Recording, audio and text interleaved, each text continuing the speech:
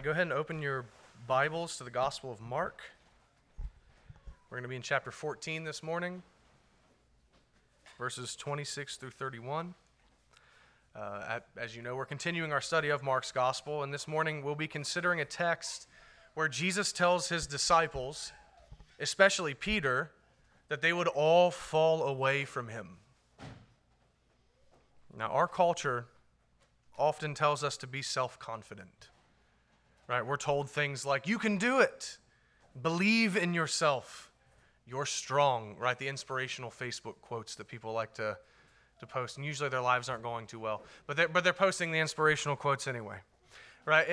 And listen, maybe there is a qualified, limited way that those slogans are true in certain aspects of life. Right? Believe in yourself. Right? Like you're not a stupid person. The Lord has given you intellectual gifts. You can learn how to do this skill, right? There's maybe a qualified sense that we can say things like believe in yourself, you're strong, are true in certain aspects of life in a qualified way. But please hear me, they are utterly inappropriate and false with regard to Christianity and the Christian life. You're strong, believe in yourself, those things are inappropriate with regard to Christianity and living as a Christian. The Word of God often reminds us to not put our confidence in ourselves, but instead to rely upon the Lord. The Scriptures teach us in many places that we are weak and sinful and prone to wander from God. The Scriptures teach us that apart from God, we can do nothing at all. But on the other hand, by His grace alone, we can do what He calls us to do. We need only to submit to Him in love and faith and obey His Word. And He will supply us with strength that we need to be faithful. But nowhere in Scripture are we taught that we are strong, sufficient, sound, or faithful in ourselves. And when I say in ourselves, I mean in our own strength and abilities. Scripture actually warns us in many places that when we trust in our own power and intellect and abilities, that we should look out, because then we are most liable to fall into sin.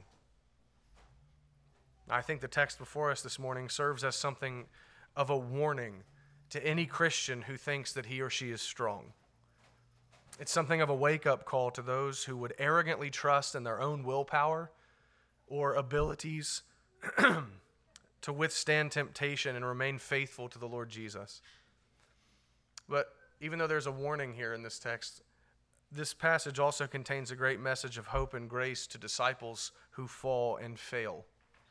So this morning, I hope to issue a warning about proud and arrogant self-confidence. But I also aim to encourage you by reminding you that Christ has grace for His disciples who are weak failures. In other words, He has grace for each one of us who trust in Him. May God help us to see these things this morning. Now, with that said, if you would and are able, please stand with me now for the reading of the inspired, inerrant, and infallible Word of God. Mark chapter 14, verses 26 through 31.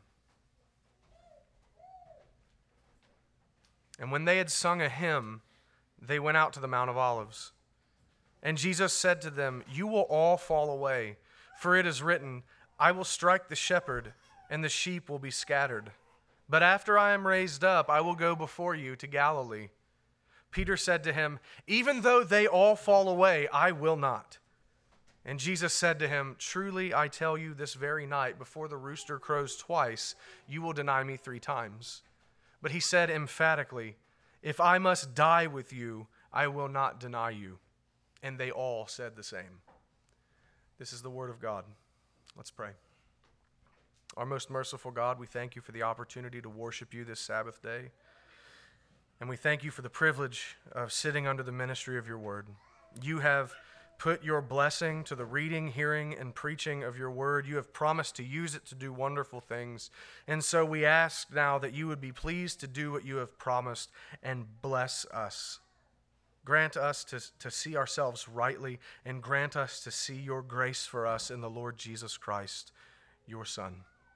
By your Spirit, God, work in us this morning as we humble ourselves before your word. Glorify yourself in us today. We ask these things in Jesus' name and for his sake. Amen. You may be seated. I'll start with some context. We get that in verse 26. We read, "And when they had sung a hymn, they went out to the Mount of Olives. Jesus and his disciples are on their way, in our passage, to the Mount of Olives. Passover has ended. Jesus has just instituted the Lord's Supper. The time has now come. The night has come. In just a few hours, our Lord would be betrayed into the hands of sinful men. His suffering, or his passion, is now upon him. In just a few hours, Jesus would be arrested and taken to a mockery of a trial, and he would be sentenced to death pending the agreement of the Roman official Pontius Pilate. At this point, Bible commentator Matthew Henry points out something worth mentioning. I thought this was interesting.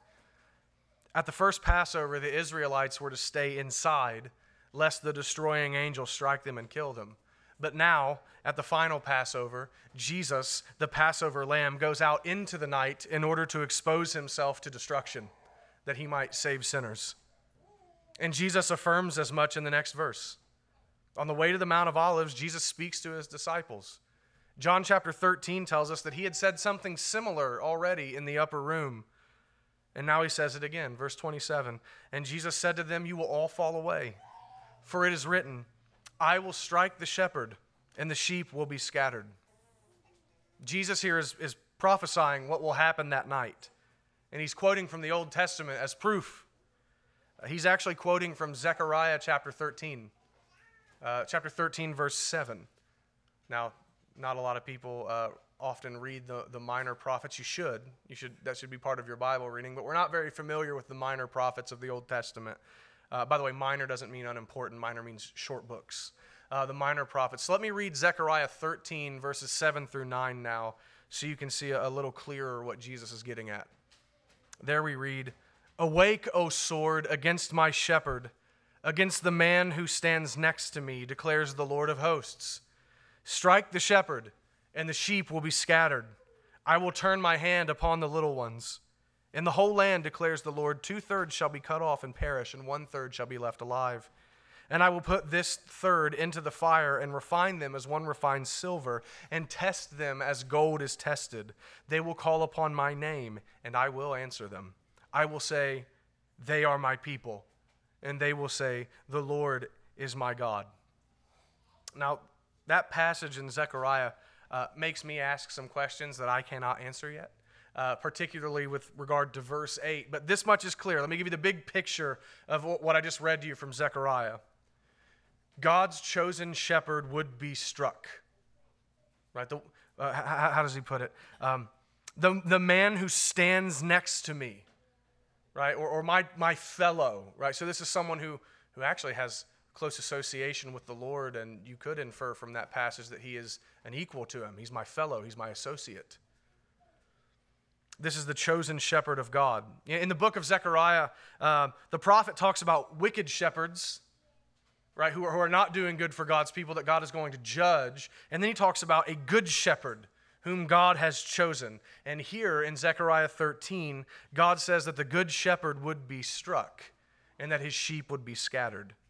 The final result of the striking of the shepherd is that a fountain that cleanses would be opened. You can read that in verse 1 of that chapter.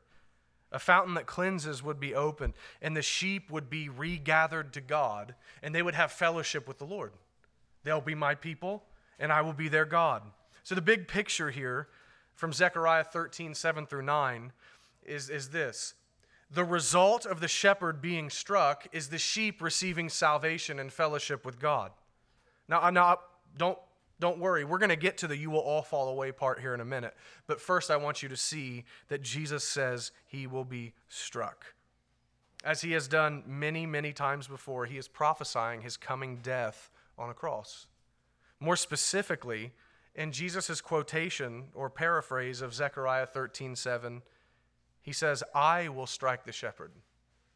It is written, "I will strike the shepherd." Who is speaking in Zechariah 13:7? Later it says, "the Lord of hosts." God is speaking. It is God who commands the sword to strike his shepherd. It's God who is behind this. Jesus is just making it even more explicitly clear in this short quotation. Now, let's be Let's be clear about this. Human agents will sinfully crucify Jesus, but God will be at work in it. God will be doing the most ultimate striking of the Good Shepherd. Have you considered this? God does the ultimate striking of Jesus. The sword of the divine justice of God will be laid upon Christ by God himself. And it will be done in order that atonement can be made for the sinful sheep.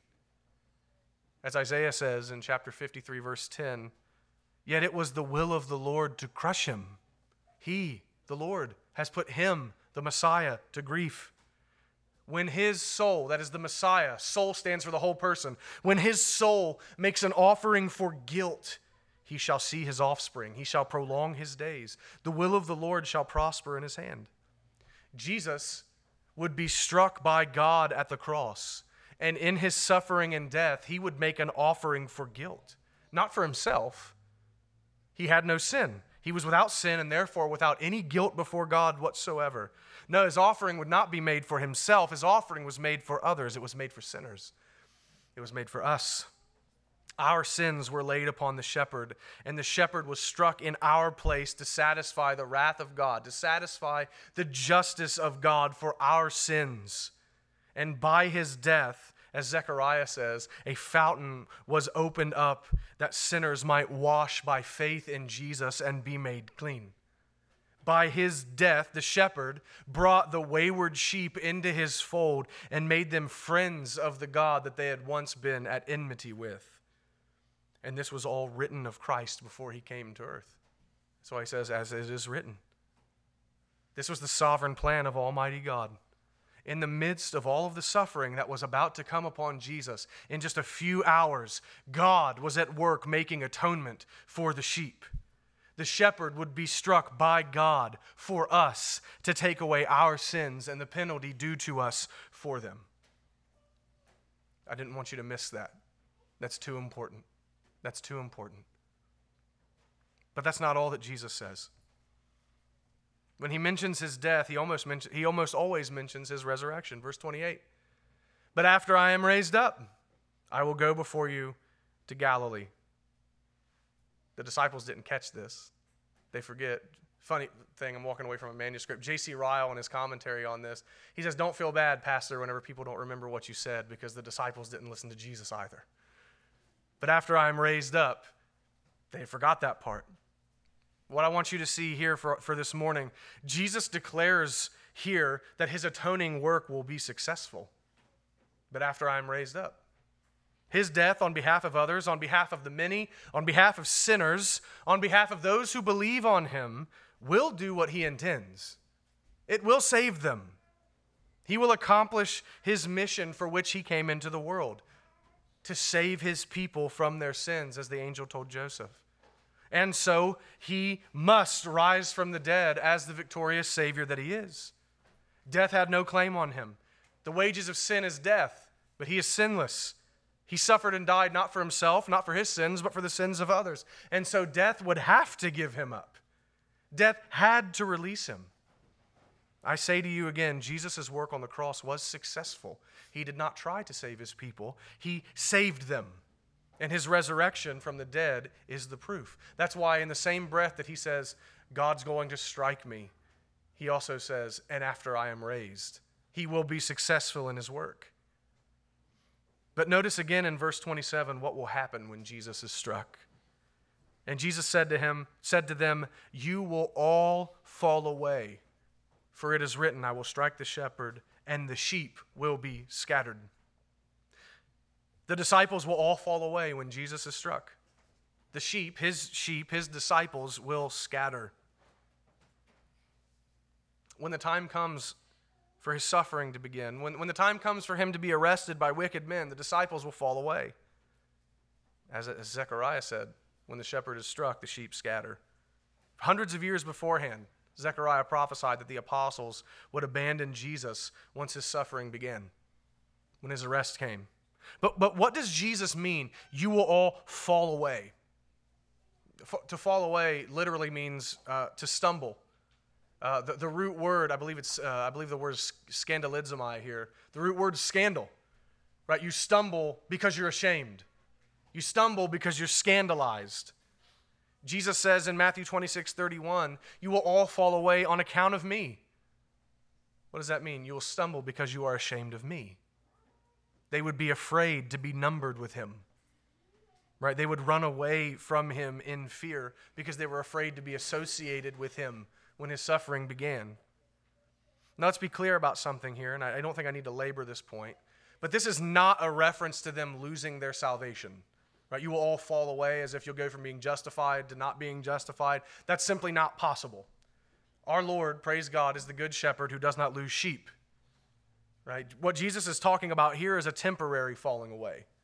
He is not talking about a total and final apostasy like Judas committed. The falling away of the disciples will be out of fear, not out of hatred for Christ. Their falling away will be born of weakness, not of total unbelief and rejection of Christ. A brief note here, there are different kinds of falling away. Again, look at Judas and look at the other disciples. There are different kinds of unfaithfulness. There is a premeditated rebellion against Christ that calls one's profession of faith into question. Right? There is an outright rejection of Jesus. And then there is a falling away for a time, or an instance of unfaithfulness because of weakness and temptation. There's a difference. The first is most often done by false professors. The second is done by true believers when we sin. I say that to say this. For those of you who struggle with the assurance of salvation because you fall into sin, as we all do, but then you immediately question whether or not you're a Christian to begin with, please hear me now. There is a difference in sins. There are. Not all sin calls into question your profession of faith in Christ. Not all sin calls into question your profession of faith. I'm not telling you to be soft on sin, but I'm saying don't question whether or not you're a Christian just because you've fallen into sin. Consider the difference between Judas and the other apostles. There is a difference. But Jesus says that the disciples would not stand with him. They will be ashamed of him and afraid of suffering with him, and they will run away. When the heat is turned up, they will forsake him. In that moment, they will not be strong, but they will fall away.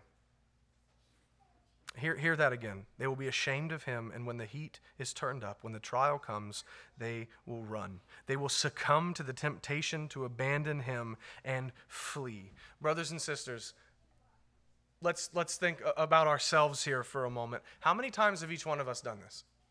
How many times have we done this? We have all, in some way or another, done this in the past week. I guarantee, or I nearly guarantee it.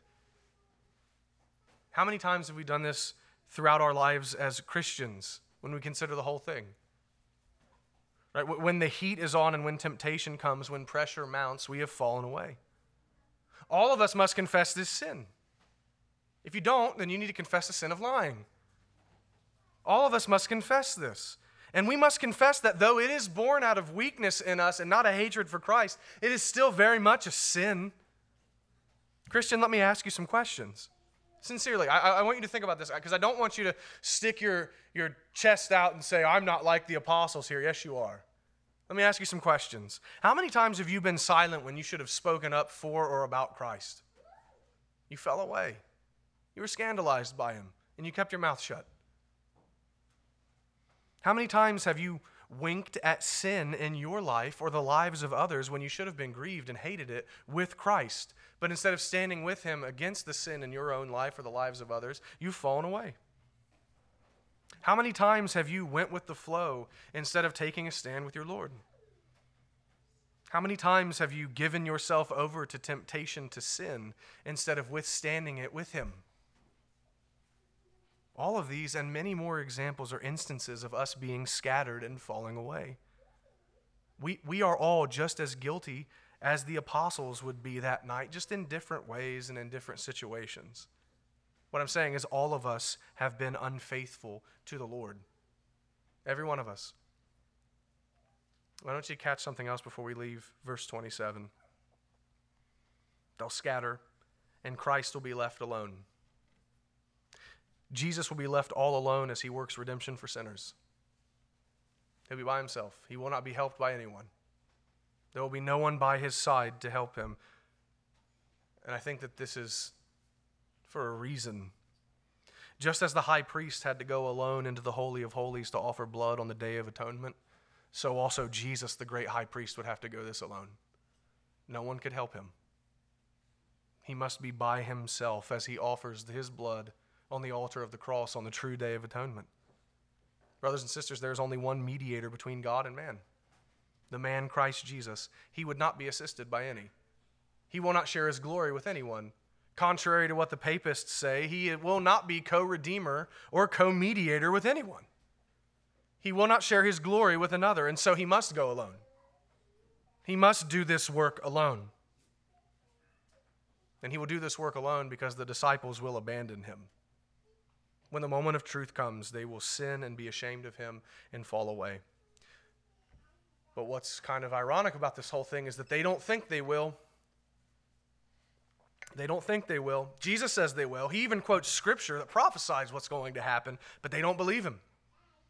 Verses 29 through 31, Peter said to him, "Even though they all fall away, I will not." And Jesus said to him, "Truly I tell you, this very night, before the rooster crows twice, you will deny me 3 times. But he said emphatically, "If I must die with you, I will not deny you." And they all said the same. Peter didn't believe what Jesus said about their coming faithlessness. He says there's no way he's going to abandon Christ. And I hope you caught, Peter was not alone in this. He was the most vocal, as Peter usually is. But verse 31 tells us they all said the same thing. They all said what Peter was saying. We're not going to deny you. We're not going to do it. If we have to die first, we will die before we fall away from you. They were all joining in on this. Now, let's not be too harsh with the disciples here. I think sometimes we are, or at least maybe I am. Let's not be too harsh. I think they were sincere when they said this. I think they were sincere. That they shouldn't have talked back. They should have shut up. But they were sincere. What I mean is this: they loved him. They loved Jesus. And so they hated the thought that they would ever fall away from him. They hated the thought that they would ever be unfaithful. But this is the heart of someone who's been born again, by the way. They hate the thought that they would be unfaithful to Christ. They recoiled at the idea, and so they denied that it would happen. Hear me, we can and should commend their love for Jesus at this point. They're saying that's not going to happen because we love you. We should commend that. Every true Christian hates the thought of faithlessness, and they were just expressing that. They were being foolish, yes, but they did love Christ, and that's commendable. But mixed with their love for Christ was a great amount of pride. And we see that in this passage. And things are often like this in the Christian life. I was thinking about this week. Our virtue is often mixed with sin. Is it not? I want to help this homeless person in the name of Christ. And also a little bit on the side, it just makes me feel like I'm a better person than people who don't help homeless people. Our virtue is always tinged with sin. Always. Our best efforts and good intentions and good works are often mixed with sin in some subtle way. And this is one reason why we so desperately need the mediatory work of Christ. We need him to take our attempts at obedience and make them presentable to God, because our best works are always imperfect and tainted with sin in some way, just as the love of the disciples for Christ was tainted with pride. They denied that they would fall away that night, but the word of Christ stands. In verse 30, Jesus says that Peter would deny him 3 times before morning comes. And that word deny literally means disown. You will disown me 3 times. Peter, the most vocal opponent of Jesus' words in this passage, would actually do worse than all the rest would do. They would run away, but he would deny even knowing who Jesus is. If you read the passage just a few verses later about Peter's denying Christ, he says, "I don't know him." He would do worse than the rest. And by the end, they would indeed all fall away. In verses 29 and 31, the disciples display a shockingly arrogant self-confidence. But Peter was the worst. Did you catch in verse 29? Even though they all fall away, I will not.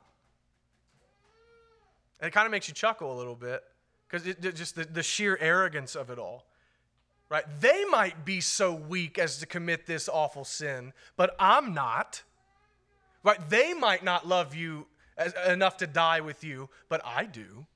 They might be uncommitted enough to commit this grievous sin, but not me. That's what Peter's saying here. And notice that from neither Peter nor the other disciples is any mention of grace, is there? No admission of weakness or need of help from Jesus. There's no plea for Christ's help. There's just a flat denial that it's going to happen. Right? Like they just simply don't believe that they'll fall away.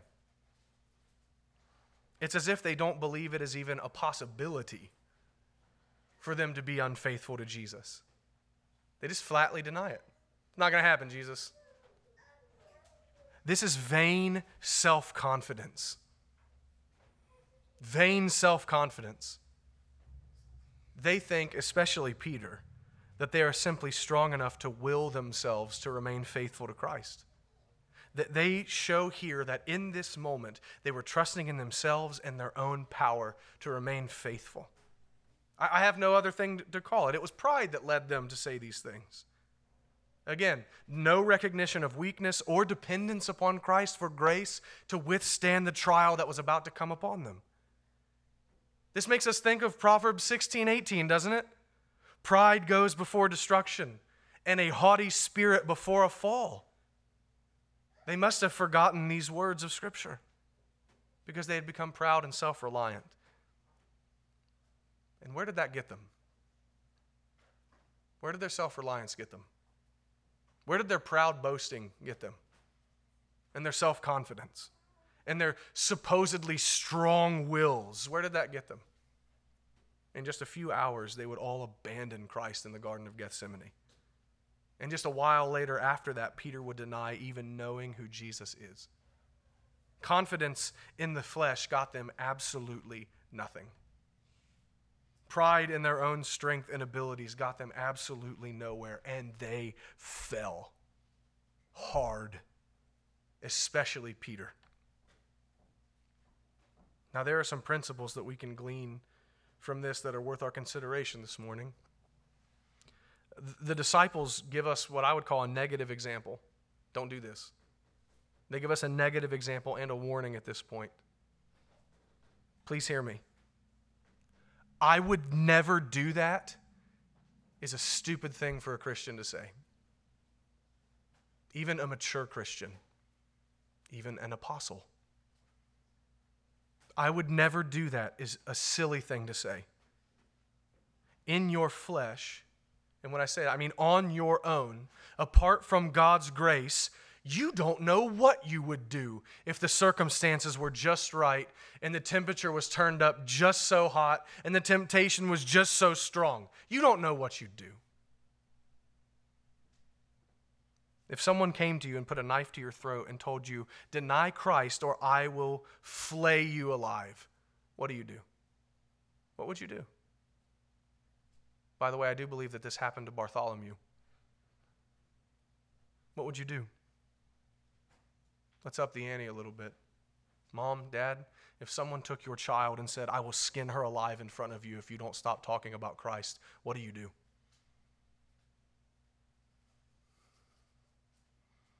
If the state says, we won't take your freedom, we will take the freedom of your family if you continue to go to church and worship the Lord, what would you do? If your ideal specimen of the opposite sex absolutely threw himself or herself at you and you were alone and out of state, what would you do? If your employer said, you will endorse homosexuality or you will lose your job here, what would you do?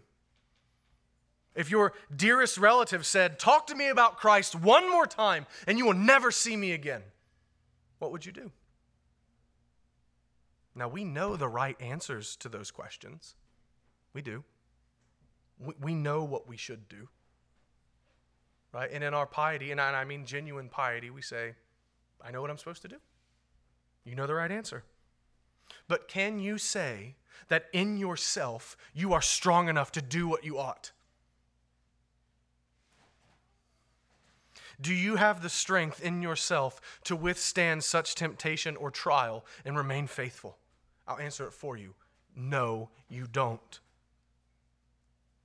And respectfully, you are an arrogant fool if you think that you do. Now, how do I know that? Well, consider just for a moment how many times you have succumbed to lesser temptations and have been unfaithful under much, much less serious circumstances.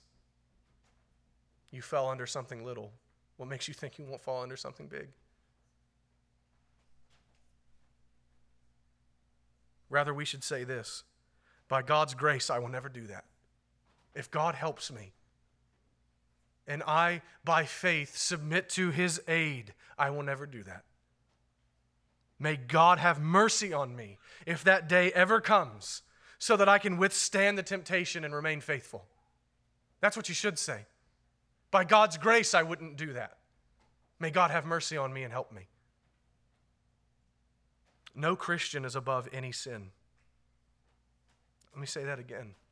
No Christian is above any sin. Let me just go through some examples here. It's for you to chew on. You say, I would never deny being married. Right? I have a wife that I love. I would never deny being married. Look at Abraham. I would never kill anyone. Look at Moses. Look at King David. I would never commit adultery. Look at King David again. I would never abuse alcohol or drugs. Look at Noah. Look at Lot.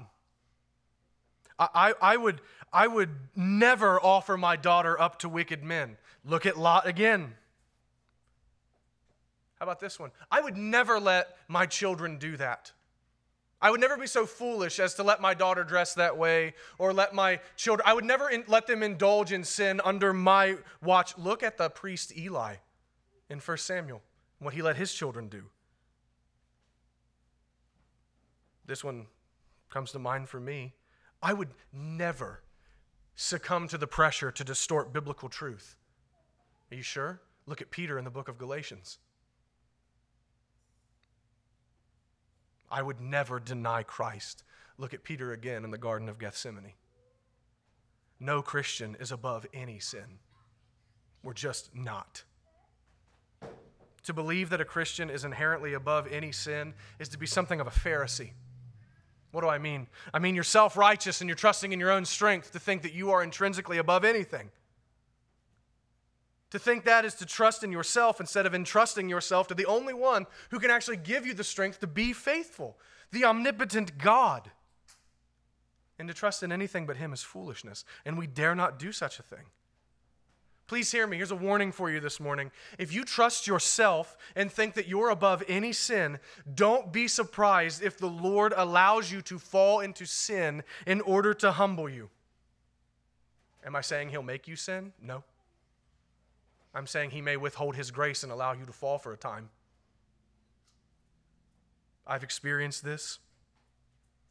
I know many others have as well. Some of you are nodding your head. You know what I'm talking about. You start to get proud, and I don't know why other people can't just get it together like I have. And the Lord lets you fall into something.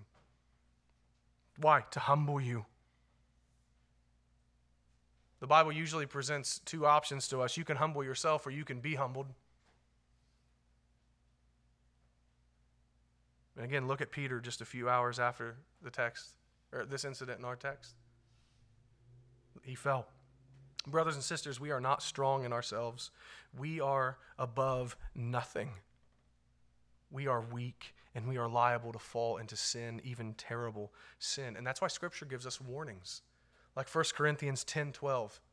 Hear these words. The apostle says, "Therefore let anyone who thinks that he stands take heed lest he fall." Be on guard. Look to the Lord for divine aid. Don't trust yourself and believe that you're strong enough, that you're just going to white-knuckle temptation and withstand. Don't believe the lie either that you just let go and let God. That's not true either. That's dumb. No, you must be vigilant against sin while relying upon the Lord to come to your aid that you might withstand temptation. I think it was Matthew Henry that said, "We dare not pray, lead us not into temptation, and then wander there willingly ourselves." We must be vigilant even as we rely upon God. But hear me, take heed if you think you stand. If you do not, you are sure to fall. I hope that you're seeing the point here. Self-confidence is foolishness. We are utterly dependent upon the grace of God to remain faithful and withstand temptation to sin. If we are to say no to the flesh and say no to sin, we need divine aid. So then, what do? We must humble ourselves before God.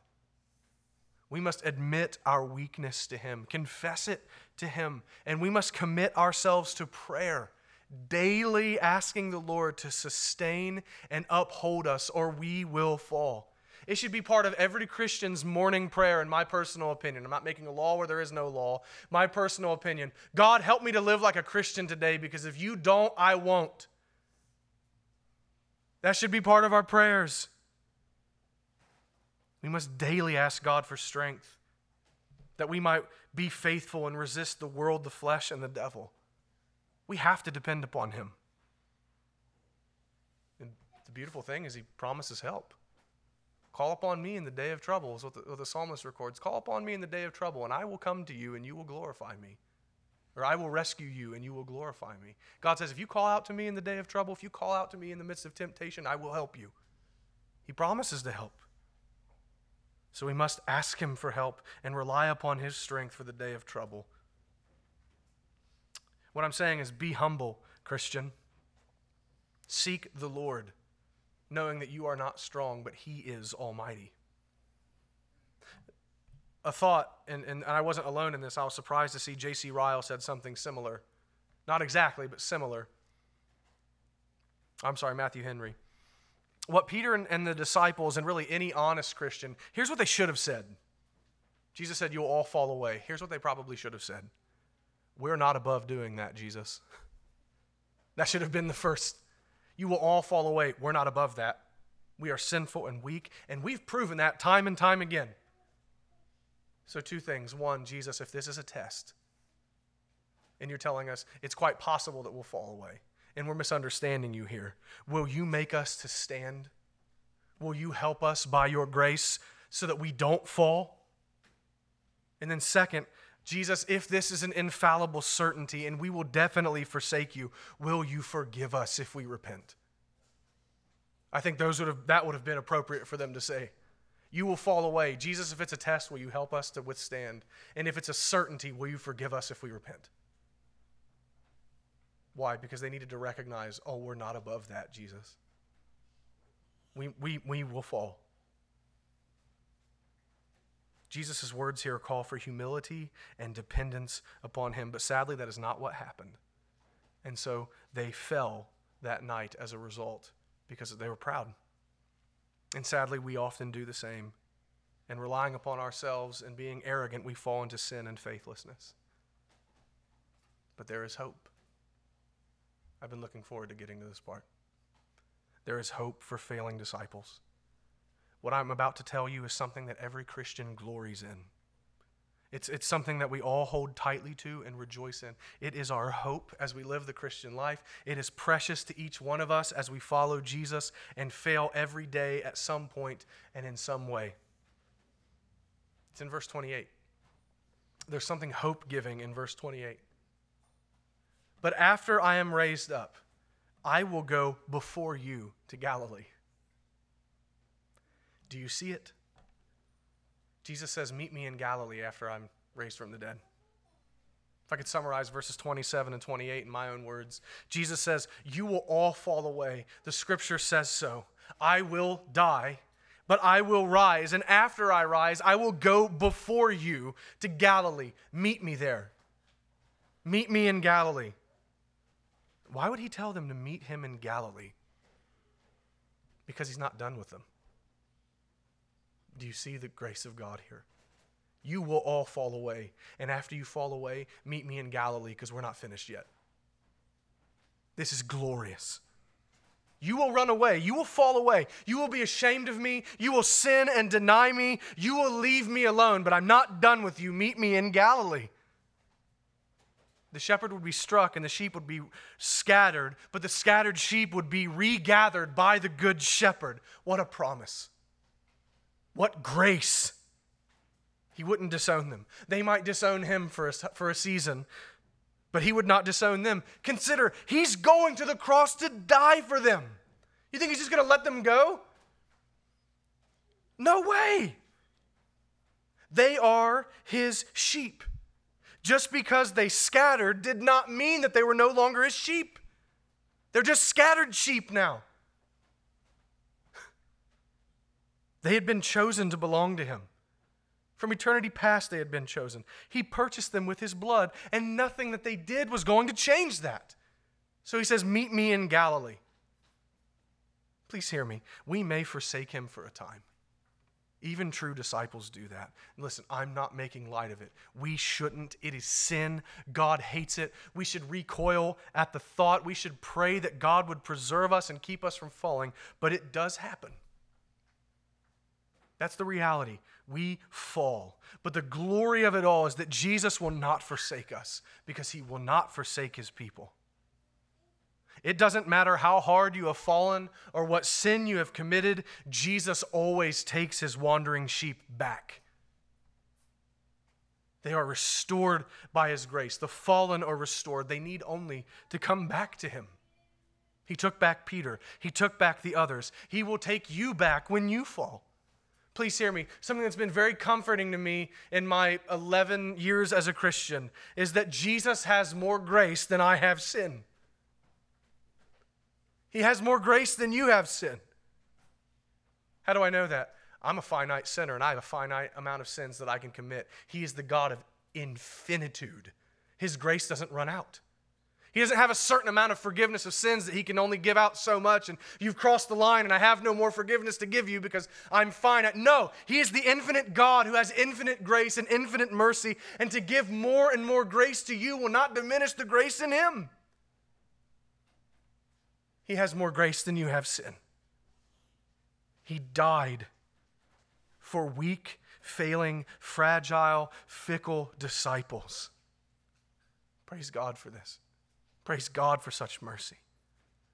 You know, earlier I asked you to reflect on all the ways and times that you have fallen away from Christ. All the times that you've been ashamed of him. All the times that you have refused to stand with him and have given yourself over to temptation. Well, hear this. There's good news for sinners like us. He's not finished.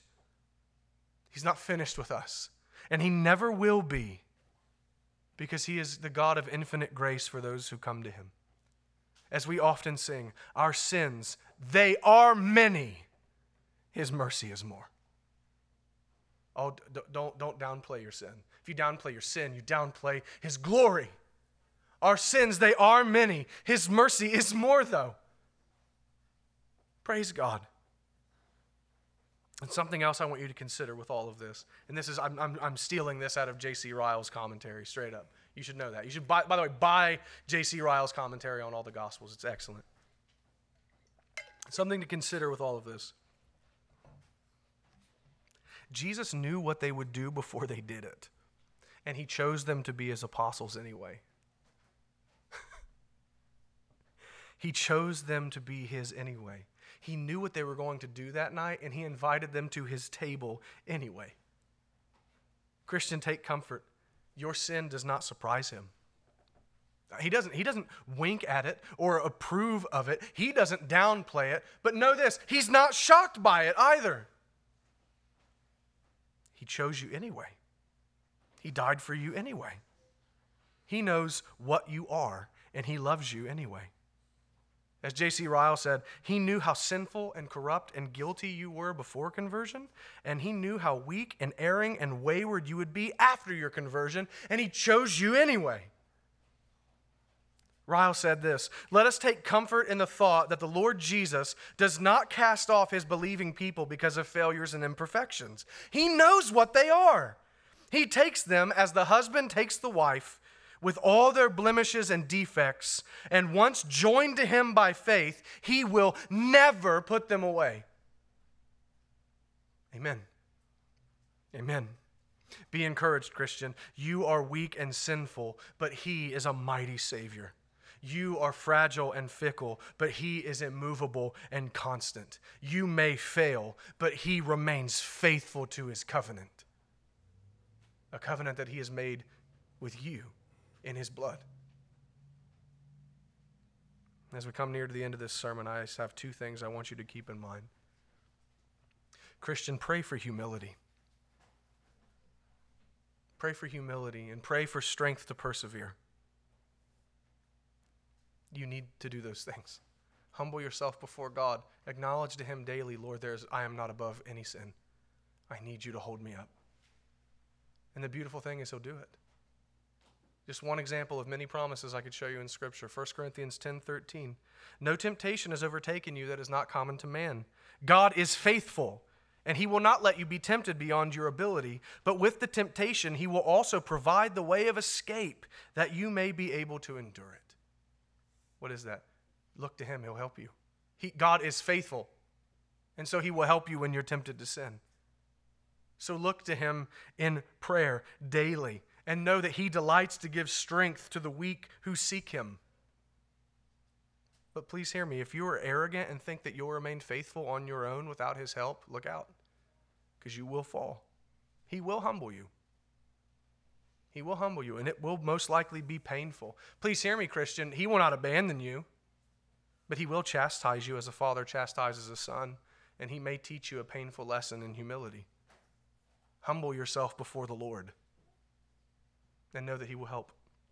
And second, when you fail, and you will, I can't stress that enough. I'm not making excuses for you, but read Romans 7. You're going to fail a lot. Rest in His grace. Rest in His grace. Christian, repent and come back to Him every time. Every time you're made aware of your sin, repent and return to Him. I remember one time I was struggling with a habitual sin, and I sat down with my pastor at the time, and I said, dude, what do I do? And he said, look to Christ again, get up, brush your knees of your pants off, and keep following Christ. What was he telling me? Don't stop. Why? Because He has grace for you. Keep fighting the sin. Yes, you failed. I failed again today. Yes, you did. Look to the crucified, dead, and risen Christ again. Get up and keep following Him. Rest in His grace and continue. And you can do so knowing that He will never grow tired of you, and He will never forsake you. Why? Because He bought you with His blood, and He does not do returns on His purchases.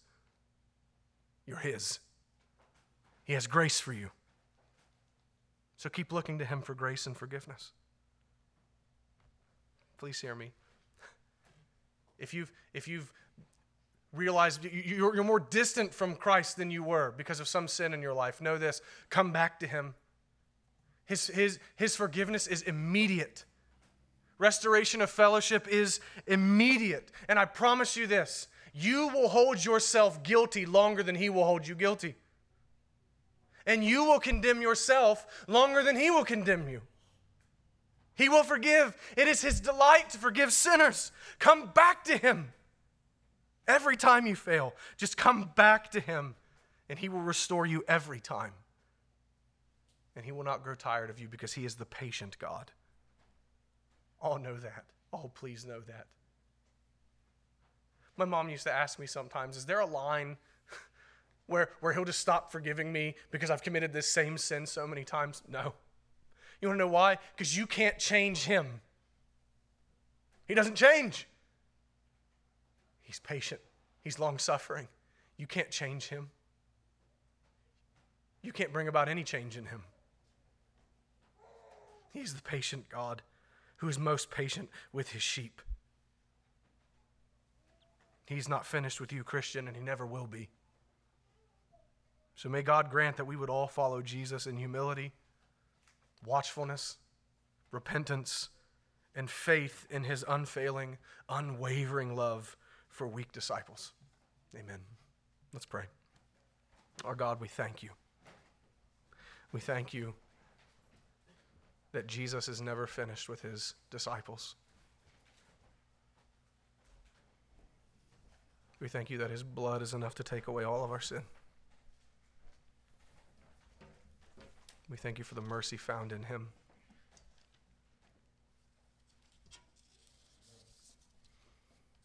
God, would you help us to humble ourselves before you and to seek you daily, that we might withstand temptation to sin and remain faithful.